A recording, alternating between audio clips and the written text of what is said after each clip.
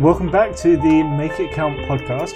We're going to pick up on an episode we did recently, maybe a month or two ago, which was the first habit of the 7 habits of highly effective people. That was be proactive.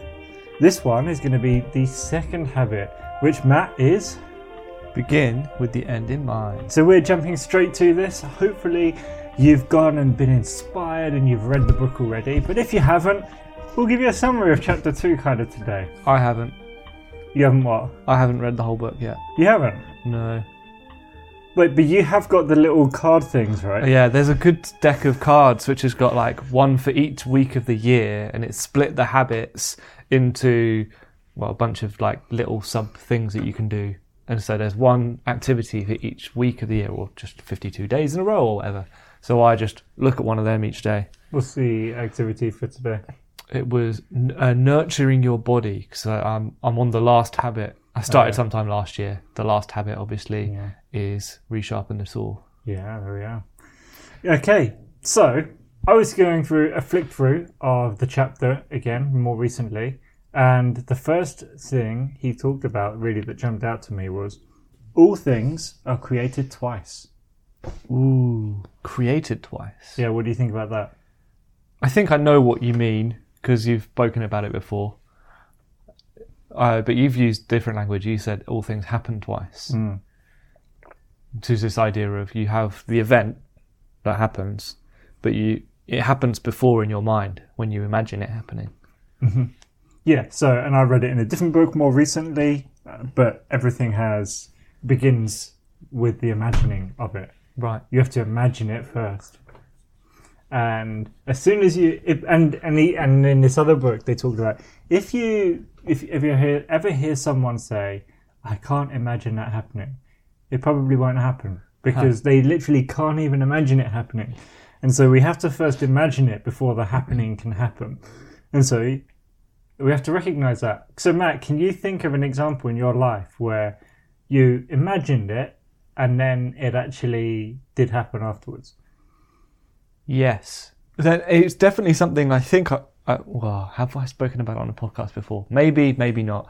It's actually a little bit of a frustrating ongoing thing, but it's this, it's not exercise, but this move called kip, to kip up. So it's like, you see it in like the karate films where they're like on their back and then they like flick their legs up and then boom, they're standing upright. And I was like, oh, I'm going to try and learn how to do that. And you go on YouTube and you see a few people do it, and they do it like first time, you're like, that's totally unreasonable. And I kept trying and I couldn't do it.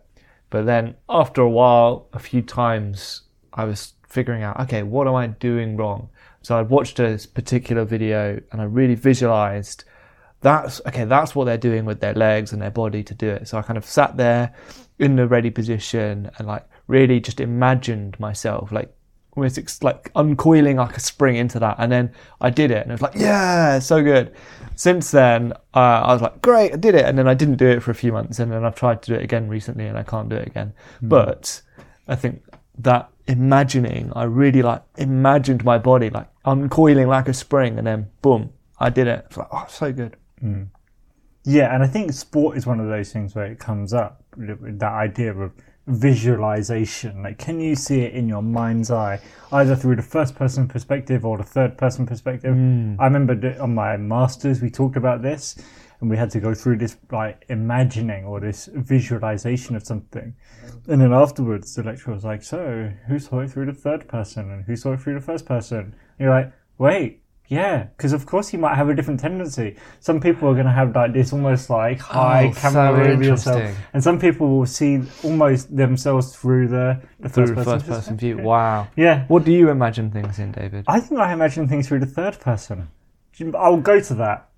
Okay. So I always had the camera hovering above me when I'm trying to do it. Like, although sometimes I'll like, well, and maybe that's because when you were talking about doing the kipping, I was like, yeah, I can see myself lying on the floor and doing it, rather than seeing what my eyes would see if I did it. Sure. And I suppose that makes sense, because we typically spend most of when we have visual input, when we think of something that we've seen happen, we think of an example that someone else did. So that's an image of someone else doing it, rather than...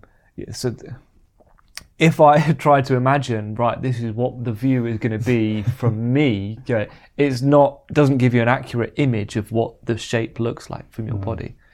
But yeah, so maybe if it's like unfamiliar, because this is the other side of it. Obviously, I play quite a lot of football.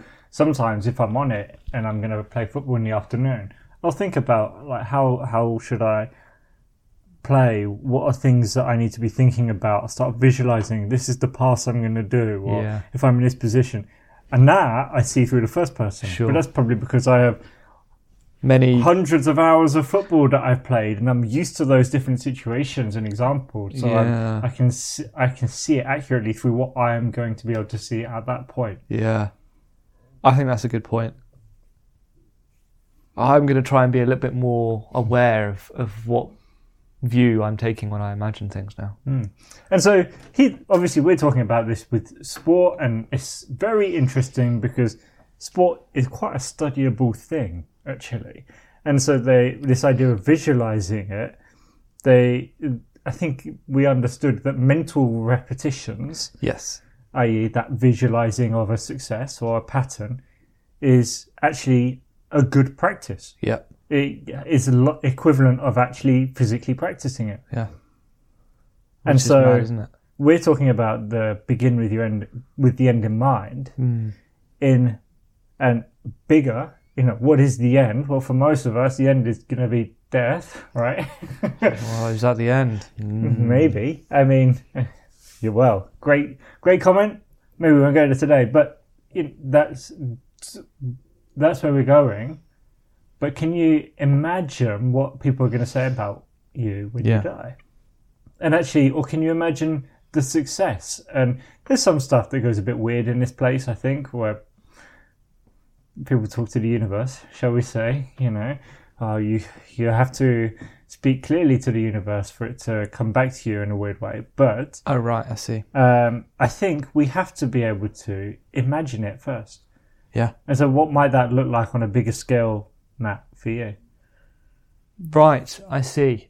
Well, there's levels to this, isn't there? So there's a whole lifetime thing where you could say, for example, in my current career or job, rather than just taking it as it goes, almost thinking, what is it that I really want to achieve with this career or this, this effort? What is the end picture? Who maybe am I serving? Where am I helping? What are the things that I'm doing? And that can then you start working your way back and going, no, what do I need to do today? So it's not necessarily a whole lifetime thing. I find it, well, maybe it's just because I haven't done it yet. You've done the whole obituary thing, so maybe I should be asking you. But I haven't sat down and done the write your own obituary and really think about what are people going to say about you when, on your 80th birthday or things like that. I haven't thought about it as deeply as you have, so I find it difficult to even think that far ahead. So maybe I'm in the camp of I can't even imagine that right now because I've not spent the time to do that. Not because I'm not able to, it's just because I haven't yet. But I can definitely think in the next 5, 10, 15, 20 years of sort of maybe varying levels of clarity and detail of these are the things that actually I'd like the outcomes to be. But as with all these things, you're making me go, I haven't done the homework. Do you feel like you're falling behind yet? No, I don't. That's not a helpful mindset. Exactly. Falling behind. Nobody listening to this is behind because you're the only person that's lived your life. But don't believe that lie. But it definitely, I think that's the whole point of this episode. I'm going to shut up now. But probably all of us could do, and you could even revisit your one, David, starting at, what do I want people to have said about me at the end of my life? Not just what to have said, but what do I want to have had the impact on people? Who do I want to have served and loved, and working your way back to all the way to today, this week, just help to set that. Am I walking towards that, or am I walking in the wrong direction? And that's part of the thing of like that obituary, as you write it, as you write down what is important, who you are or who you've become in that moment. People go and say, this person was a kind, attentive, challenging person. You know, they asked great. As you write that, you have then imagined it, Yeah. and you will start moving towards it. And there's something about affirming that and rehearsing that and reimagining it. But I think the other thing as well, that can feel like really quite a big thing. And if you're going to do it, know that the first time you do it, it's not going to be the best time. Like most people that do it and go, I know I revisited it a few months later and was like, nah, maybe that's not quite it. It's not necessarily a one and done thing, but it's something to first imagine it and then you start moving towards it. But another thing that can be quite useful is, and this is maybe much more tangible, but what is your ideal day? What does that ideal day look like? Because that is also something that you can imagine and move towards. And it's something I hear this conflict a lot in people that talk about this idea of, you know, what should I do? Should I work super hard like the Elon Musk 80 hours a week through my 20s so I can have the life I want in my later years? Or do I try and live the life I want now and then... Whilst you've got the young youth. Whilst you've got the young youth. And it's like the young youth. Whilst you've got the youth. Yeah. The young energy. Yeah. And I think that's an interesting idea. Maybe that's a false opposite, per se. False dichotomy. False dichotomy, because actually, can you get to somewhere you want to be by doing the opposite of how you want to be? Right, I see what you mean. So I want to have this life where, you know, I'm only working, 4 hours a day and, you know, I'm surrounded by friends and family and people I love. But in order to get there... So what I need to do is hustle really hard for the next 15 years. I got to not invest in any of those things and do the exact opposite to that. So, maybe it's not entirely right, but maybe it's not entirely wrong either. So yeah. But yeah, I think starting to move towards those things. What's my ideal day, or what's the legacy I want to leave? Sure. I think it also, the place I take that is most of us are not going to end up being super uber wealthy multimillionaires and can retire when you're 30 or whatever, even 40. But a lot of us are still on that track of, well, ultimately, if you really drill down to what am I working towards? I'm working towards so that I don't have to work anymore. For retirement, so that I basically got enough to sort of calm down, live the life I need to live. And so it's I need to provide for myself. And if that's the ultimate vision, that's a good start. You know, it's good to be able to be providing for yourself and your family and those you love. But it feels like that's a shame if that's where it stops.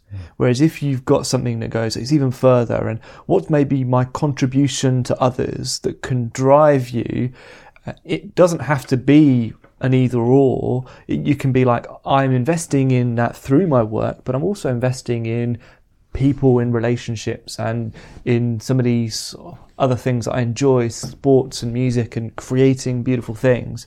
Because ultimately my life has purpose in providing service to others, beautiful things. And so I'm cultivating a life of, I said life of integrity, but a unified life, a coherent life that isn't going, I'm working so that I can not work. Yeah. And so that's the first part of the chapter. All things are created twice. But the second part that stood out to me was this interesting thing, by design or by default. And that's why one of the things you're talking about there is that actually, if you haven't imagined it, you have actually, or someone else has told you what to imagine. Yes. You know, we already have, there's things in our mind and what we imagine about our future that are there. We have thought about the future and it looks like something. But if we haven't designed it, it means we've defaulted into it, either through our environment, through the things we watched, through the family of origin we're a part of, through our culture. There is a picture of the future. You have imagined it. It has been created. Yeah. And unless you design it otherwise, we will live into the default that we've been handed to us. Yeah, you imbibe the picture that someone else has created for you. Yeah. Interesting. Yeah. Absolutely. And we're very image driven. As you said, the if you're not intentional, you just accept the one that's given to you. And I wonder if we're even more susceptible to a imagined future or an imagined end that we're not even aware that we have. What do you mean by that? Well, so for example, if I'm not thinking along these lines and I'm just going along through life as it comes, I'm accepting the images that society, culture, media throw at me for this is what you should aim for, this is what your life should look like.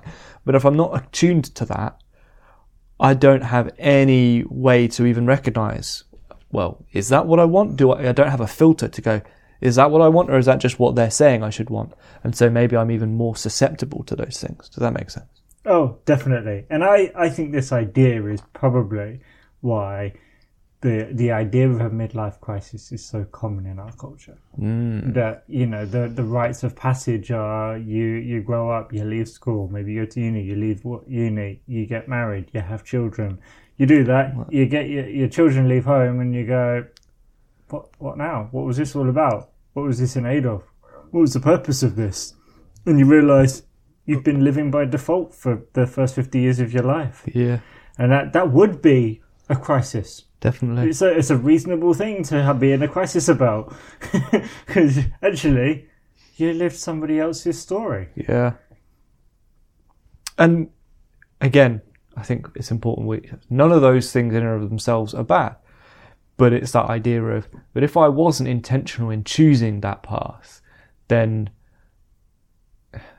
it's a shame. And I think all of us, it would go, you end up not living it as well as you could. So if you were really intentional about it and you go, no, this is totally what I want to do, you can double down on that. And that can be even more fulfilling. Yeah. Whereas if you realise, well, actually, maybe I don't want to walk that path. There's some other things I want to focus on. Yeah, so I want to reiterate that. It's not that path is wrong. It's a perfectly good path. It's a path that many people for hundreds and thousands of years have taken, and is perfectly... in fact, it's really good. But like you said, did you do it just because that was the default and everybody else did it? Or did you choose it? Yeah. And there are lots of people that choose it. We've met them. You know, this idea that I really want to invest so much time into children that are going to grow up and change the world. Yeah. Great. That's so much more powerful than someone's like, yeah, I've had children and I've got to work longer hours because they're expensive. Yeah. You know, and so there's, by design or by default is really important. And in the end, we default to default. And that's why I suppose why I like talking about this is I want to highlight that there is a default and we will live it unless we choose otherwise, unless we first imagine something different, unless we design something different. So have you ever identified an area where you were living by default, David? All of the areas of my life I was living by default until I brought an awareness to it. I suppose quickly to move on, he talked then in the chapter about the power of imagination. We've really talked about that. We've wrapped that into the first thing. But then he also talked about having a personal mission statement and what is a part of that. And so what is at the center? For many people, they might live spouse-centered or money-centered or family-centered and all of these different things. And actually, are they in the center of your life? And then he postulates that all of these have shortcomings that have a cost, a bigger cost, and that it's much better to live a principle-centered life. Right. And actually, what are the principles and the values you want to live according to, and how all the other parts of your life should sit on those key, unchanging principles. And as our good friend Groucho Marx said, those are my principles, and if you don't like them, I have others. Yeah. If anybody who listens to our podcast has heard of the Marx Brothers, I'd just be shocked and surprised. Yeah. Comedy quartet from the 1930s onwards. Yeah. Anyway. And TV was in its infancy. Yeah, so that idea of really mining down and to live according to principles and values that you've brought an awareness to and intentionally chosen, then allows the other things in your life to be designed and intentional. Was there any other aspect to the chapter? those were the main things. I mean, really, he was like, go away and write your mission statement, write your life philosophy.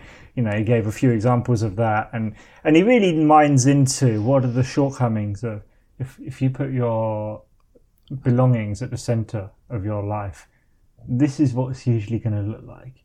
If you put your spouse at the center of your life, this is what it's going to look like, you know, the good and the bad. And there's a shortcoming to all of them, which is why eventually he comes to this thing after going through work and pleasure and family and spouse and all these things. He goes, but if your principles at the center of your life, that allows you to navigate all of those other things that are all a part of our life. And so he mines into that. And really, the homework is go write your personal mission statement for your life. Or, you know, as I've done, write your obituary. What do you want someone to say about you when you die? Wow. Because that helps you go, what's important? So, bit of light homework for everyone this week. Maybe just go read chapter 2. Yeah. Get the book or borrow it from a library. What is a library? Are they still a thing? They are still a thing. You started using the library recently. Yeah. Great way to get books for a short term. You don't have to pay any money. Borrow it from the library, read chapter 2. Libraries get their money from your taxes, and mate. yeah, well, exactly. They're already taking it, so might as well use them. And write your mission statement, your life mission statement. I think this is, and obviously the first habit is being proactive. That leads into this second habit. For sure. Because if you're not proactive, you're not going to be able to move from the default to by design. Yeah. You know. And you're not even going to start doing this anyway. You're not going to start doing it, so... 90% of you ain't going to do this. So, we like this series. This is the second of 7 habits. We're not going to do them every week, but maybe one a month for the next few months. Something like that. And then at the very end, we'll have a beautiful party of all the 7 habits. Yeah, if we've completed life and all perfect habitual ways. Anyway, let us know what questions you have. We love hearing from you, and you take the time to write us a message. It's really appreciated. Yeah, that's makeitcount.pod@gmail.com. So we will see you next week for another episode of the Make It Count podcast.